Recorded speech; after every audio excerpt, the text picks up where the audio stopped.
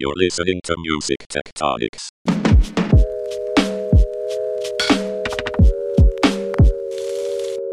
Welcome back to Music Tectonics, where we go beneath the surface of music and tech. I'm your host, Dimitri Vitsa, also the CEO and founder of Rock, Paper, Scissors, a PR firm that specializes in music innovation. And I'm just back from the Music Biz Conference in Nashville, Tennessee, which was such a blast.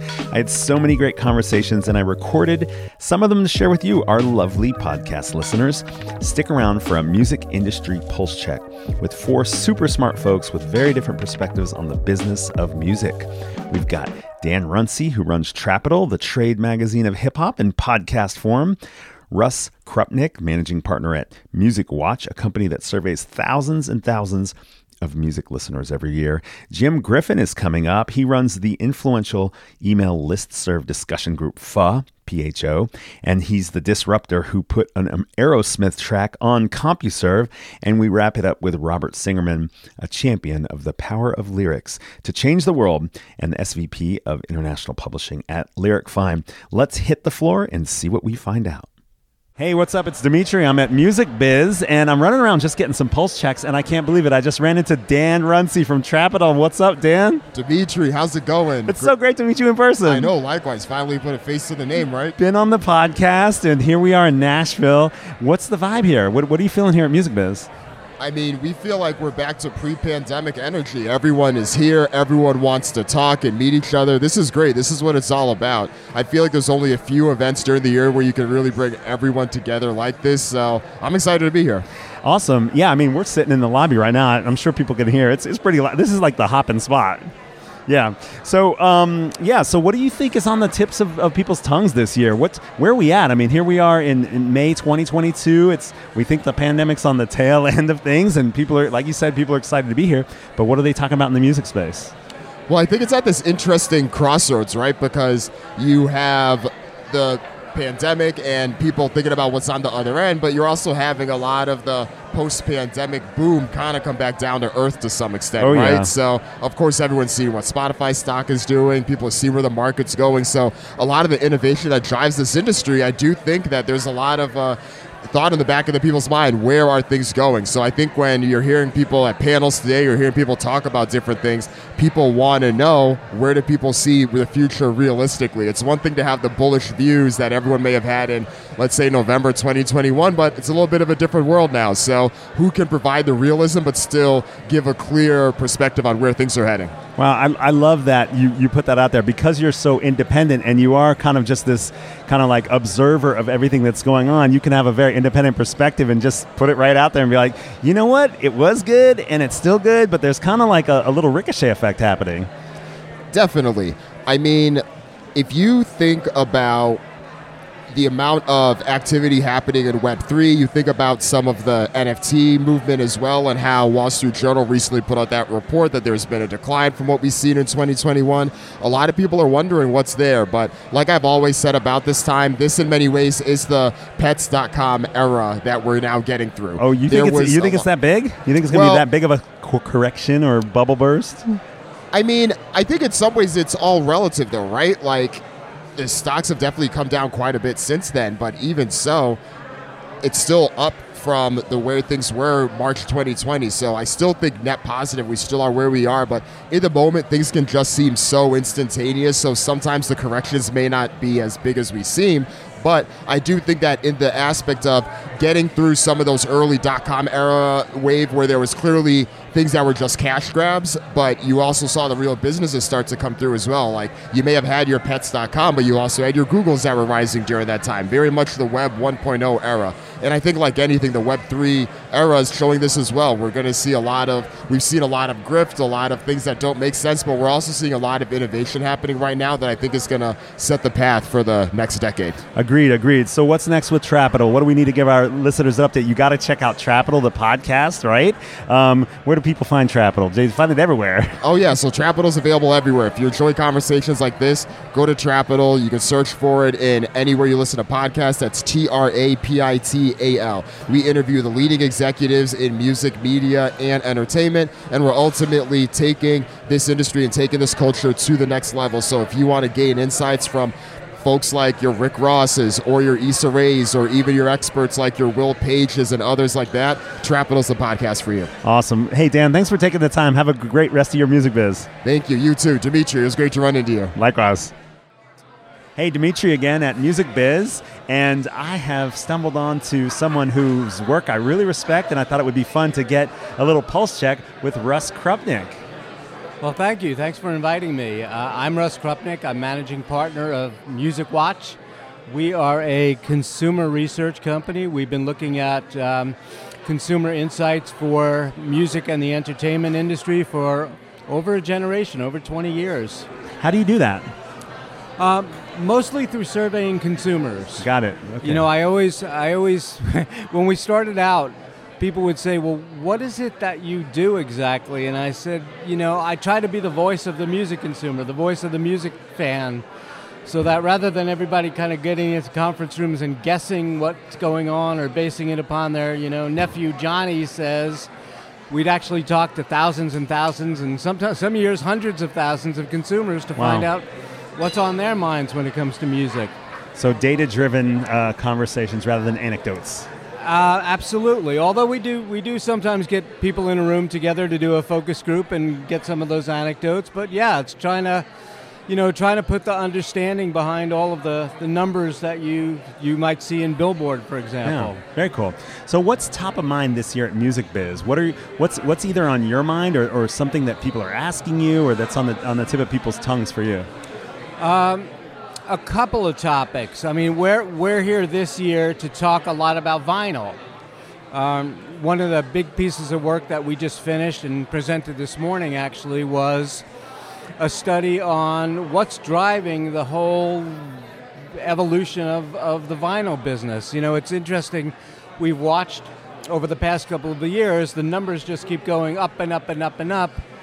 But nobody's been really asking the question of why is it going up and who's driving it, and you know, is it going to keep going up or is it just some kind of a bubble that we're all going to be disappointed in, you know, in a year or two or three. So we did a pretty massive consumer research study to understand all of those things.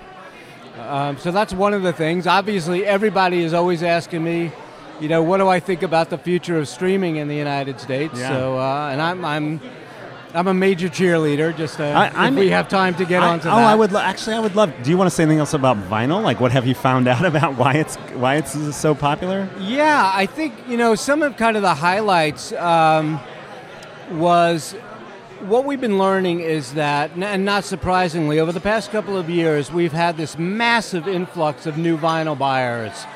You know, not the old gray-haired grizzly vinyl person that we all kind of think of from yesteryear. They buy a ton of vinyl, but we have a lot of young people coming in. We have a lot of women coming in.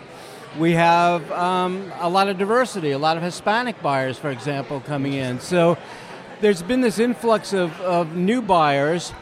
At the same time, people are spending more. The value of each customer has gone up the last couple of years. And I think one of the interesting things from the study is, you know, we always assume that people buy vinyl because it's nostalgic, or some people think it sounds better than streaming or digital downloads.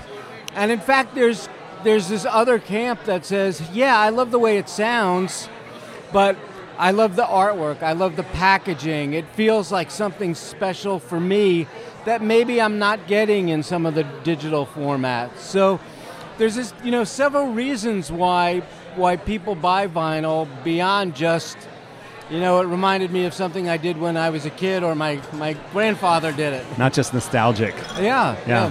So you talked about streaming, and I have a question for you. It's super interesting for me is as I see some faltering in the stock market and in the NFT market and the crypto market and things like that. I've had this thought, and I'm curious to test it out since you've got access to some research and data. Sure. My theory is that a lot of people have now subscribed to multiple video streaming services. And so as there's a tightening of the economy, that they'll probably start to pick and choose or do one at a time as they switch from series to series. But that in music, sure, here at Music Biz, probably people have 2 to 4 different music streaming services, but a lot of people don't really need to spend extra money because the catalog is pretty similar from service to service. So is music going to be recession-proof is really what my question is, because of that difference or because of other reasons? Right. I mean, I spent a number of years following the home entertainment, the SVOD business from the beginning. In fact, working with companies like Netflix and the major movie studios. And I think part of the challenge that they have is there's a lot of services. People don't necessarily need all those services every single day. And it's not bundled up real well. And frankly, the discovery process is a little bit of a challenge for most consumers. Music to me is quite the opposite, in the sense that, first of all, people get a tremendous amount of utility out of their favorite streaming service. Over 50% of Spotify subscribers, listen on a daily basis. I can listen at work, I can listen at home, I can listen in a car, I can listen at the gym. Wherever I am, I could take this with me. So it engenders a passion and a connection that you may not quite have with video services, for example. So it's a little bit different, and as you say, because they have a unique, the catalogs are not all unique across all of the services. I think one of the other things is most of us have invested a lot of time. It's kind of a two-way street. Mm-hmm. Think about SVOD. I go in. I just finished watching Julia on HBO Max. I watched my 6 episodes and I'm done. On the other hand, for Spotify or Apple or whatever your favorite service is, every day I'm adding songs to my playlists. I'm creating new playlists. I'm liking more songs. I'm discovering more songs.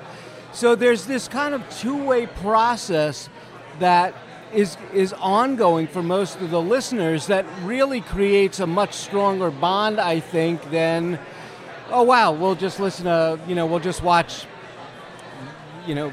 Flight Attendant this week, and when it's over, I move on to something else. Yeah. And is there data that shows that my hypothesis is correct, that people are subscribed to multiple video platforms, streaming platforms, but not as many music platforms? There actually people do tend to use multiple services, but not so many as in the cable TV, in the SVOD space, or in the TV, TV. You're saying in music they do have multiple. They do. But typically they have a favorite. Yeah. And they have one favorite, and again, depending upon the kind of music listener you are and how intense a listener you are, or what you like in a service, that might be Spotify, it might be Amazon, it might be Apple, but people do tend to have one favorite, as opposed to saying, hey, this week my favorite's Netflix, and next week my favorite is going to be Paramount Plus, or so on. Yeah. So my theory about people being more likely to unsubscribe from video services because they have a lot of them, but not unsubscribe from music ones, is not necessarily what would happen in economic contraction? No, I mean, certainly, look, there are people, the margins is the wrong term because they're not marginalized people, but there are people who, if the economy is bad or so on, will potentially cut back on their services. But look at it this way. We just went through 2 years of complete hell. 2 years ago, hundreds of thousands, millions of people lost their jobs, and yet Spotify's reporting, at least domestically, record numbers of subscribers. I kind of think that because of the way that we use streaming services, it may be one of the last things that you would give up before, you might give up your 10th SVOD service. You might give up your Book of the Month Club way before you're going to give up your favorite streaming service. Well, that's pretty hopeful, Russ. Thanks for thanks for that insight. All right, well, it's been great to catch up with you. I appreciate you taking the time. Is there any last things you wanted to get into the mix of sort of the pulse of music at Music Biz?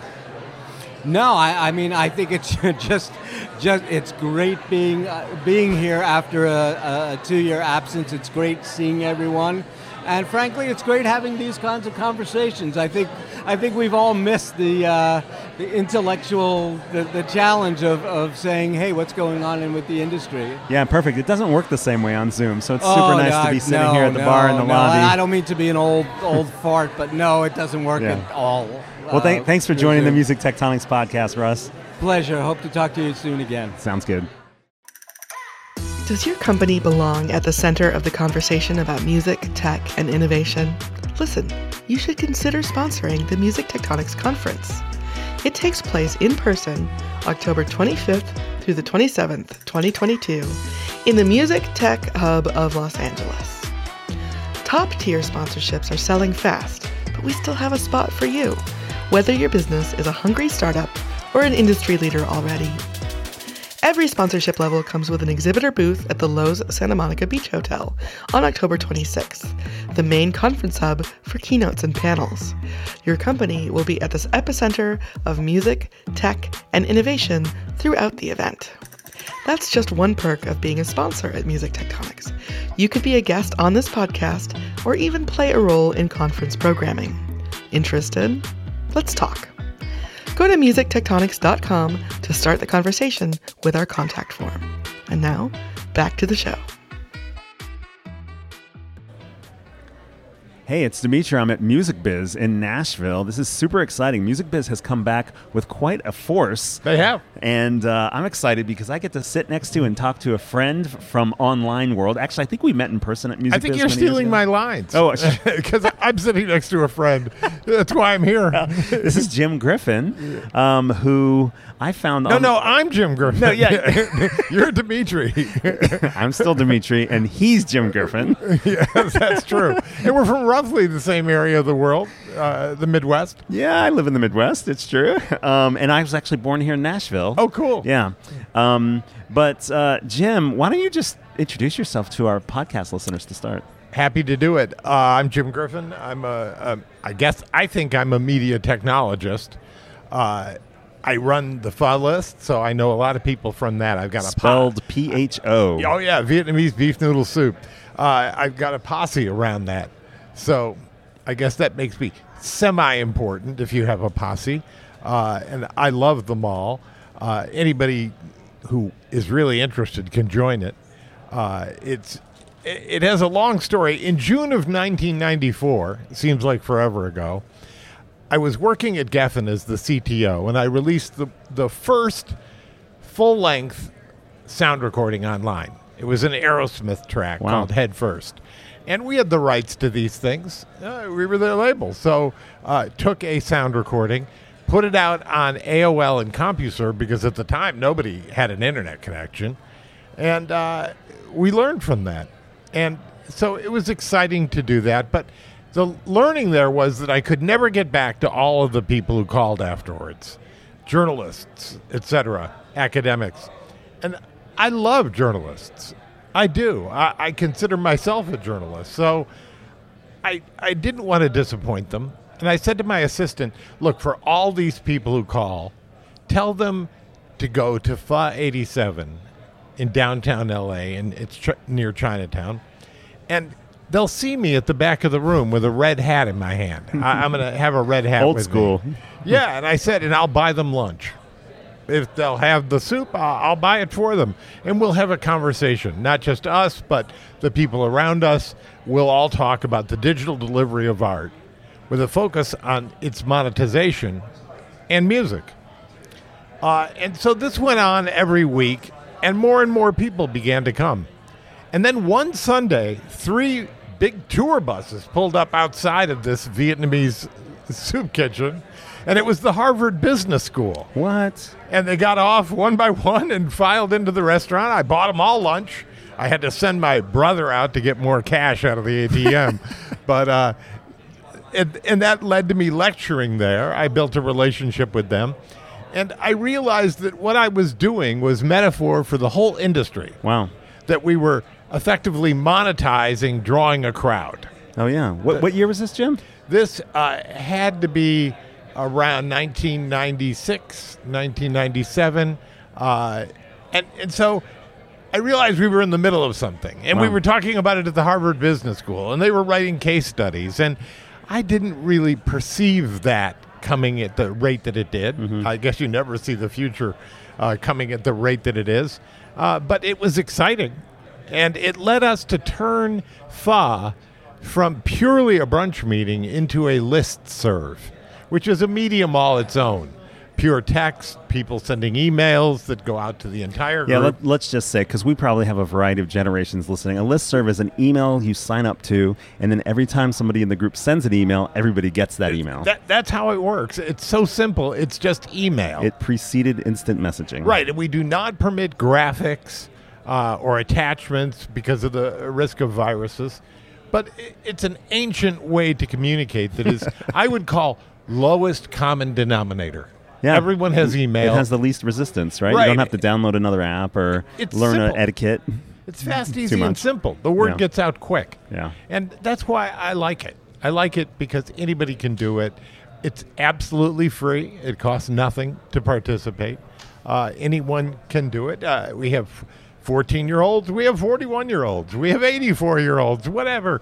And it's an exciting discussion. And I'm on the list. I've been on it for several years. And to be clear, it is people who are the types of people that would have shown up at that pho restaurant, the types Right. of people who are interested in this immersion of digital monetization and digital distribution and rights and copyright. There's a lot of lawyers on there. There There's are. a lot of CEOs We lurking. have our own bar association, I think.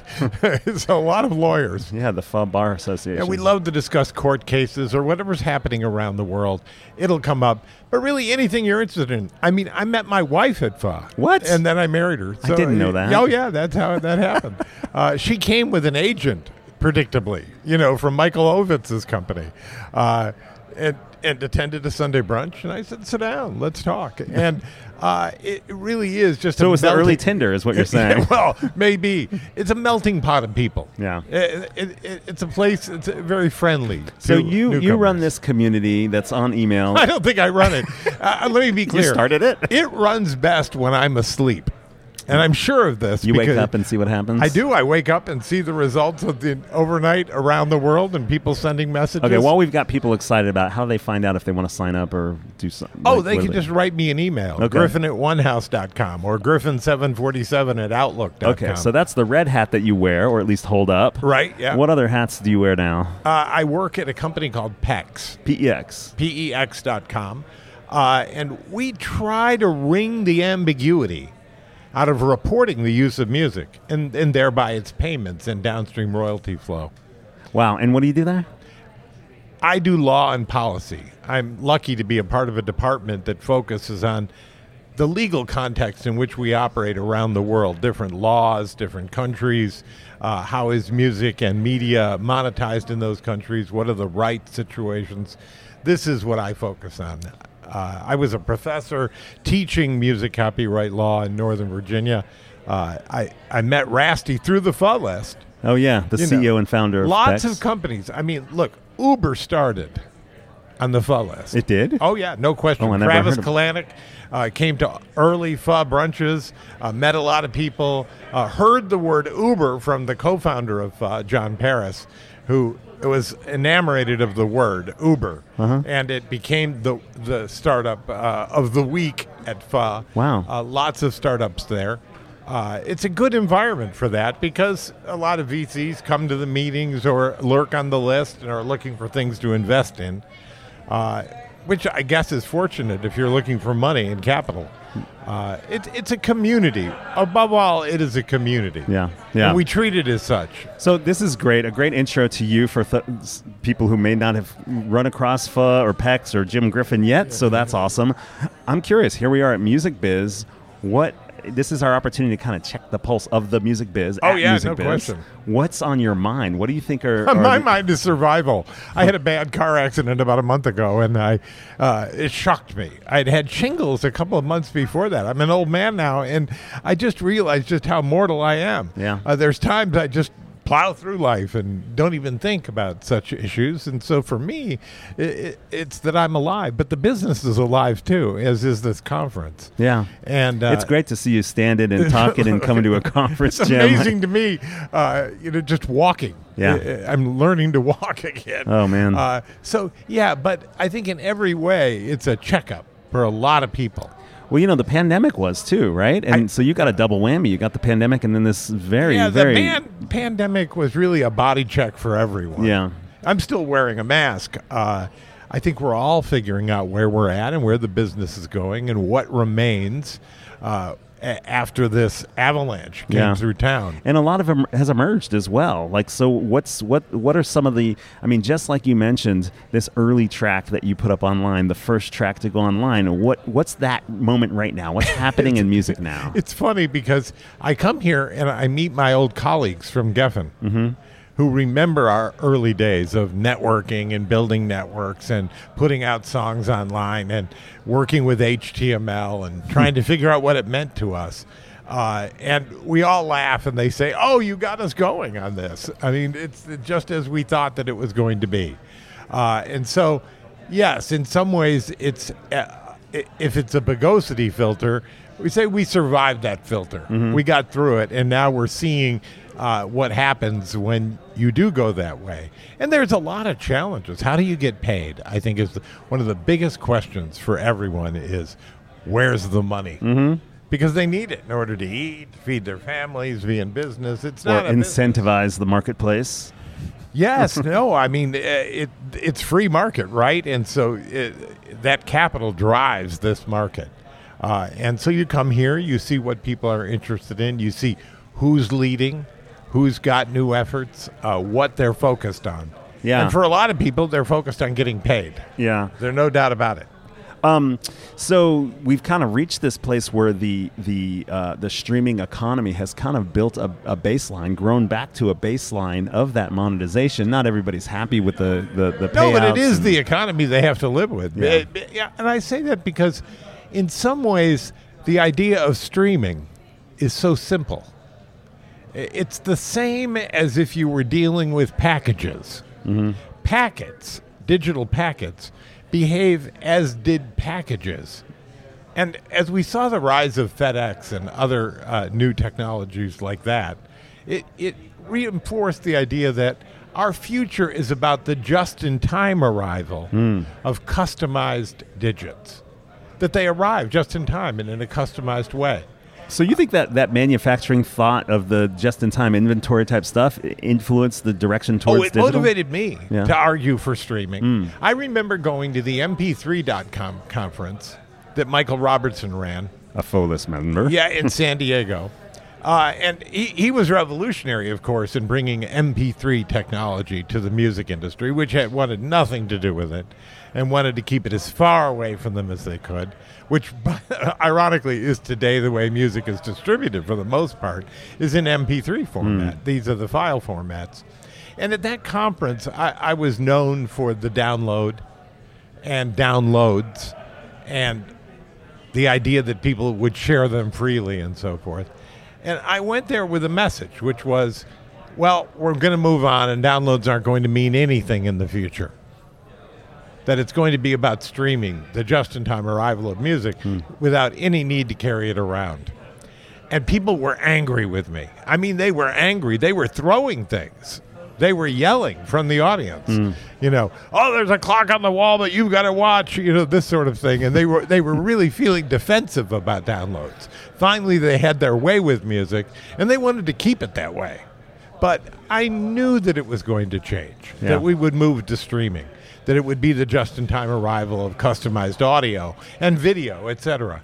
And so today we do live in that world. But where did I get it? I got it from reading the book, The Toyota Way, which was about the Kanban in manufacturing and the signal card, on how Toyota didn't want to order more than, if they were going to build 100 cars a day, they wanted 500 tires. They didn't want more. They didn't want less. Otherwise, they'd need warehouses. And warehouses were to be avoided. And I came to realize that storage, or a hard drive or anything, is a sign of inefficiency. If you're storing something, you've got an inefficiency somewhere because you're not dealing with it just in time in a customized way. And I think for the media business, that's an important awareness to have. Well, yeah, I mean, if you think about the switch from physical to digital and the pandemic where we had all these supply chain issues, the music industry didn't have the same kind of suffering that physical product did as a result of the switch to digital before the pandemic. Right. Well, people wanted their music to stream. Yeah. They wanted it now and in a customized way, and they didn't want to have to store it. And they didn't have to wait. They didn't have to wait for the physical product, let alone for the hassle of storing, downloading, Right. Well, ripping, all that there was stuff. also some basic economics at work. I mean, Steve Jobs would sell you a device that would hold 5,000 songs. Should it cost $5,000 to fill it? I mean, the device itself only cost $100 or $200. What parent would send their child into the world with $5,000 device attached to their belt? Right. I mean, this basic economics began to challenge things. And how many songs can you really listen to at some point? I think it was attractive to have them all, but really it wasn't the point. The point is, how much time do you have? How do you occupy it? And also, how do you build relationships with people? Let me tell you a story. When I was at Geffen, we had a prominent company tell us that they'd studied our customers, and they found that 80% of them really had no idea when their favorite artist came out with a new album. This is how disconnected they were from us and how disconnected we were from them. Yeah. I think in a world of just-in-time arrival, you build relationships that are very tight. And those relationships have great value. And it's all about feeding that relationship. And so I think that's an important learning for the industry, is to build relationships with fans. And then to serve as a gatekeeper to that audience is much more lucrative than selling them boxes off the back of a truck from a warehouse. Yeah. So where are you seeing that in the music industry now? Where are the glimmers of hope or the glimmers of innovation? What's happening right now in the music space that does just that creates that relationship between the artist and the fan and allows them to be their own gatekeepers instead of somebody else? For me, it's Twitch. Which is, of course, a mixture of audio and video. And I think that's an undeniable combination now, is that audio and video, someday we will have a camera here, and they will be looking at us, and I'm not sure that will be a more attractive picture, especially given our age at that time, but it will be what it is. And then there will be some kind of young commentator replacing each of us. Yes. Somebody more attractive to the eye. And that'll be necessary at that time. Because at that time, it'll be moving on to the next thing.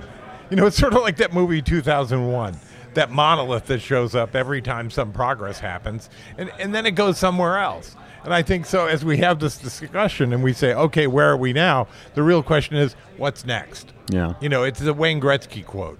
Well, before we go to what's next, what intrigues you about Twitch so much? You mentioned the visual elements. What in terms of the engagement and monetization? Oh, it's visceral. It's that this is now, and this is a huge palette of choice. You know, you can decide whatever you want to look at. You've got 100 channels or more of things that you could look at. And so I'm very curious, who's here and who's transmitting, who's using this new gatekeeperless environment. For you, it's almost like going to the town square to see who's out there putting new stuff out. And at that moment in time, kind of like Clubhouse was for a minute, but that visceral element is an interesting piece of it. I'm the kind of guy who goes to Hyde Park in London and wants to see who's talking at Speaker's Corner. You know, I want to know, what do they have to say and what do they want me to pay attention to? So what captures your attention on Twitch? Look, the same things that capture anyone's attention on Twitch. And it makes you wonder at some point, why is this capturing attention? And by the way, it's very honest. I love that you see exactly how many people are watching at any given moment and how many fall off when a certain thing is mentioned or not mentioned. Yeah. And you say, really?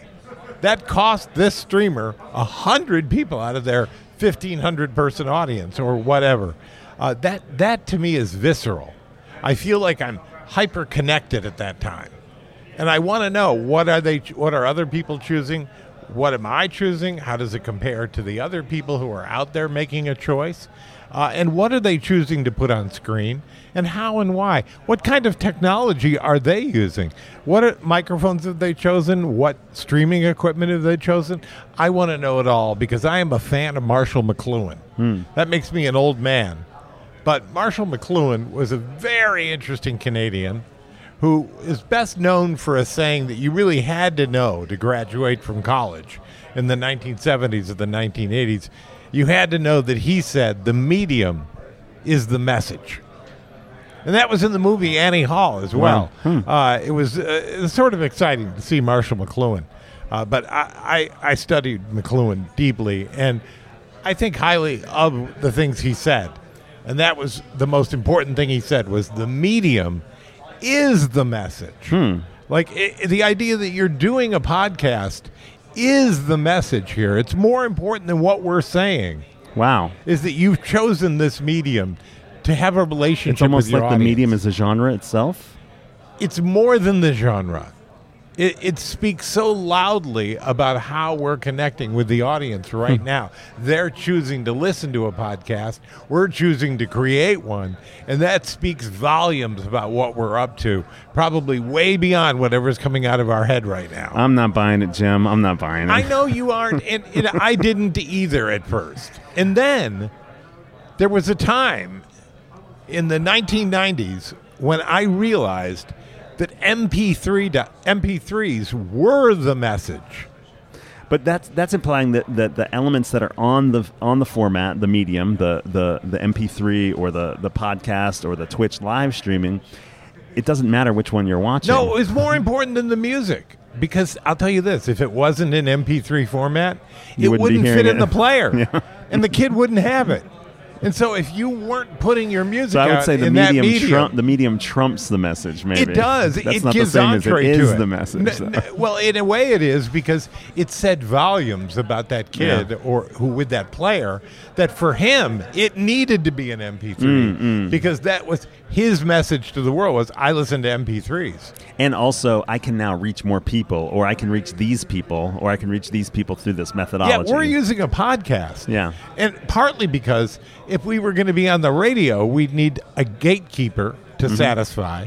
And we'd need And a to license. make advertisers happy and a license to use the public's airwaves. Yeah.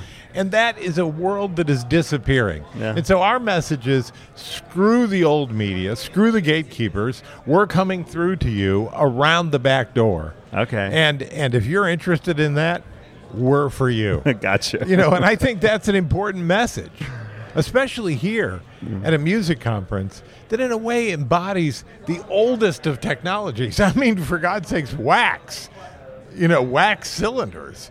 That's how all this got started. Right. And we're here embodying the new world. Yeah. So I want to make sure you have plenty of time because there's lots of people out there that probably want to get some of this one-on-one time that I'm getting. What is you mentioned sort of like when Twitch shows up here with a video camera, the next thing that happens is the thing that we should be paying attention to now. What is that? Where do you think it's going? Boy, I'm curious. Yeah. I am, which is partly why I watch Twitch, to say, what's the next iteration of this? Does it have smell? Is that where we're going? What does it mean?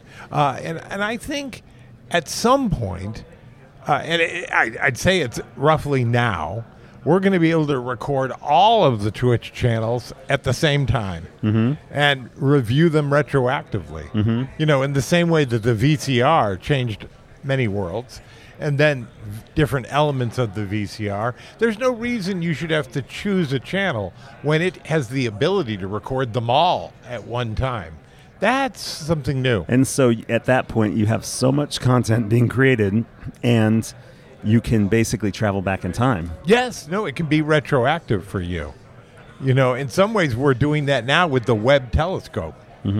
The James Webb telescope that we put into outer space that's a good recently. point. It's because by the time we get it, it's looking back in space, Yeah. in time. Yeah. Because time is space, which is a bizarre concept, right? The idea that the first episode of I Love Lucy is still out there traveling. And if only we can peer far enough, fast enough, we can intercept It's already recorded. It is, and it's being transmitted out into outer space. Oh, man, this is why you're on the Music Tectonics podcast. We look at these seismic space metaphors, and You are the embodiment of that. Yes. And that's why the medium you choose matters. And you'll choose new mediums and so forth into the future, and they'll all define you. I don't think we could go any further. I think you pretty much said everything we need to say here. Well, look, it's exciting to be with you, and I love that you kick down gates. You know, you kick them down. You don't just respect them and open them.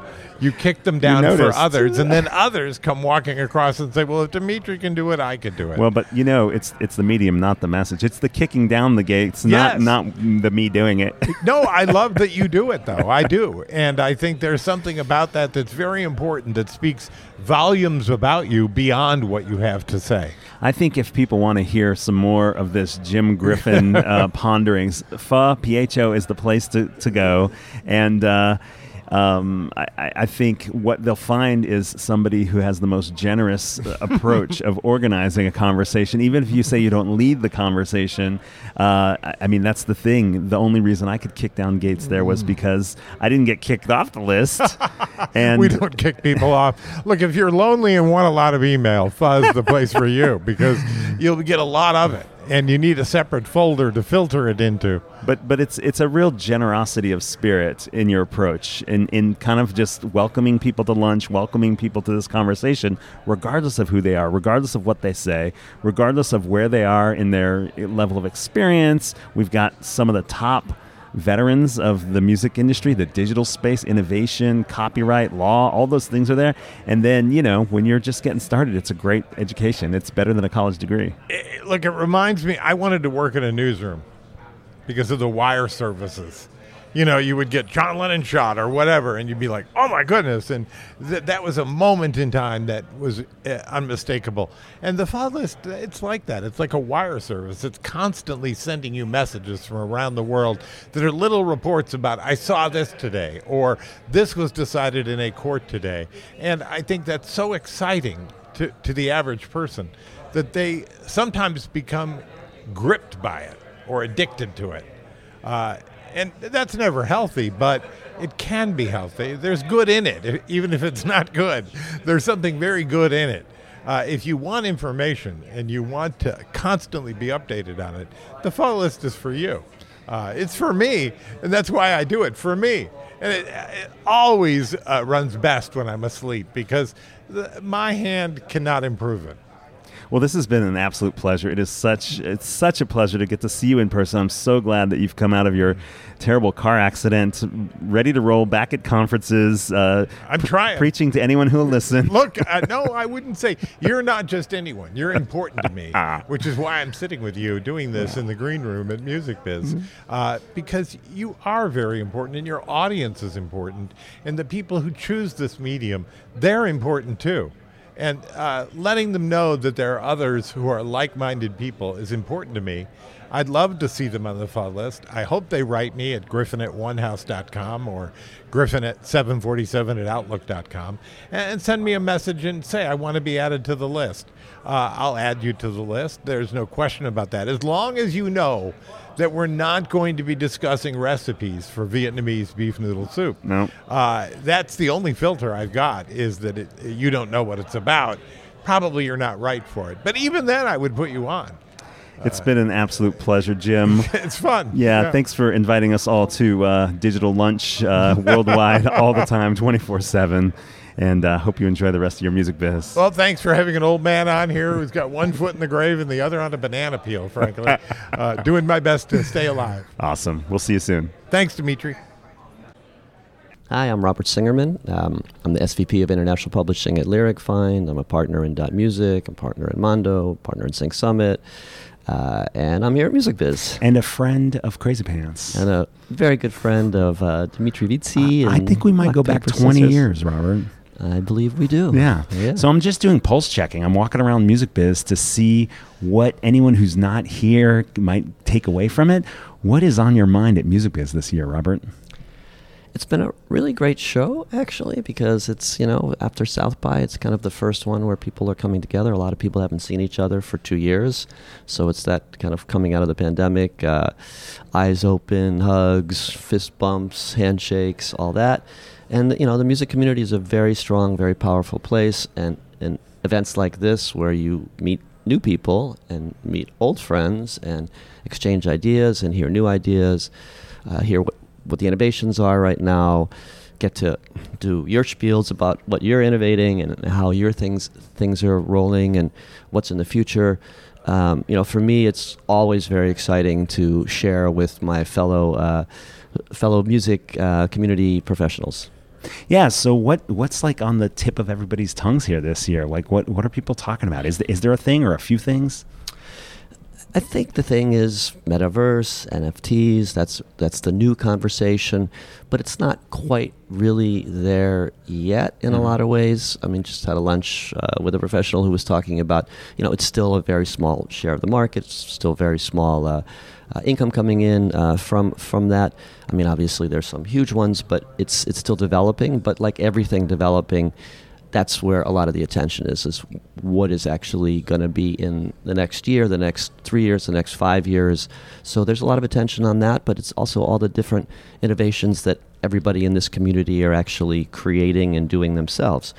So there's a combination of Web3, metaverse, future stuff, and what's happening right now with all the people who are here and with kind of the interactions between all the people who are here that have been put aside in some ways by the pandemic, or at least not in real life, face to face, kind of moving things forward. But now we get to do that in person and tell everybody what we're doing, hear what they're doing, and work together on affiliations, partnerships, new ideas, new business models, and again, that's what's exciting. Yeah. So what are you telling everybody about with Lyric Find right now? Well, thanks for asking that question.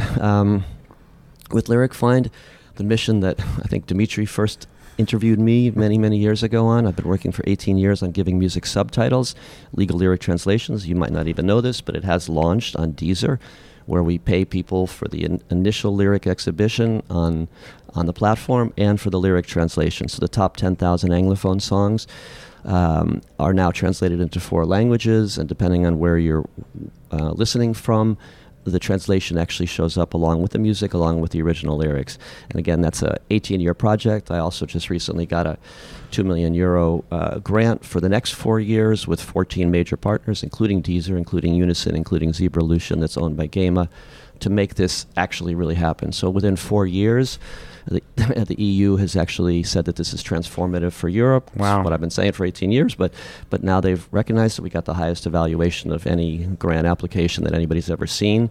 Congrats. And it's pretty exciting. Nice. Yep. Congratulations. We're also doing, lyric videos, free to create lyric videos, which also include translations, which again has been in my head for 18 years. And that's exciting as well. That's a new product that allows us to actually deal with the labels and the distributors as distinct from the music publishers who we deal with on the lyric rights. So that's a whole new product. Lyric IQ is another product that allows us to identify themes in lyrics at scale, emotion, content filtering, content analysis.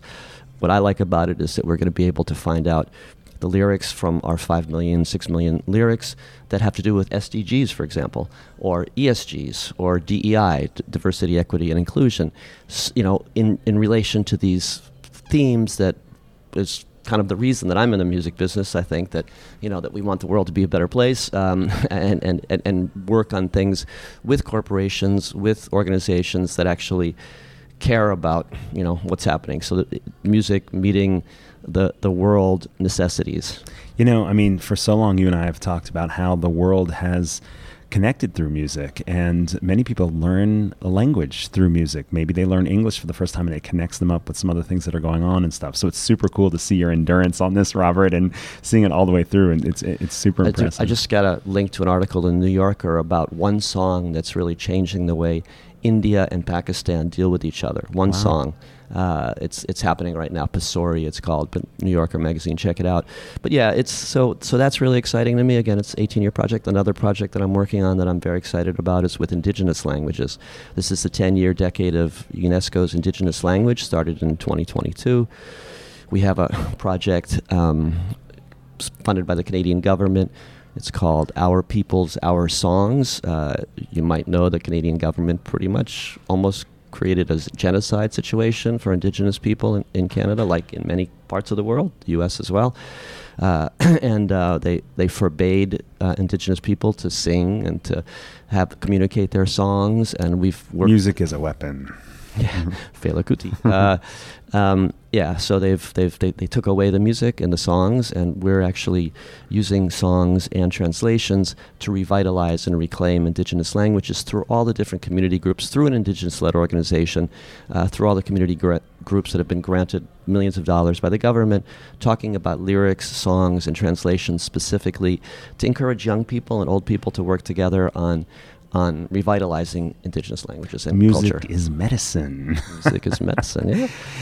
That's super cool. And I think for me, one of the themes that I'm hearing from your conversation and what I'm seeing around music biz and have been seeing for a bit in the last year post-pandemic is we've kind of reached a pivotal point on monetization of music where there's some money back in the pool and there's some maturation of some ideas that maybe were too experimental before, but people have said, okay, digital music is now, it's now the baseline, right? And so you can add a lot of new opportunities, and Lyric Fund has been great about this found revenue in lyric monetization for rights holders, and now you're adding these other pieces as well. Super cool to see. Making Robert. Things legal. I mean, I'm also very excited about .music, which is a new top-level domain coming this year that we've been working on also for a very long time, and we'll also deliver digital tools for artists, songwriters, anybody in the entire music community is distinct from the music business to benefit from our own top-level domain.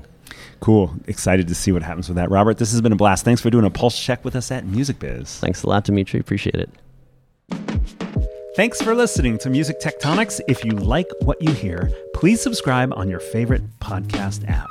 We have new episodes for you every week. Did you know? You can dig deeper into all our episodes with the show notes at musictectonics.com.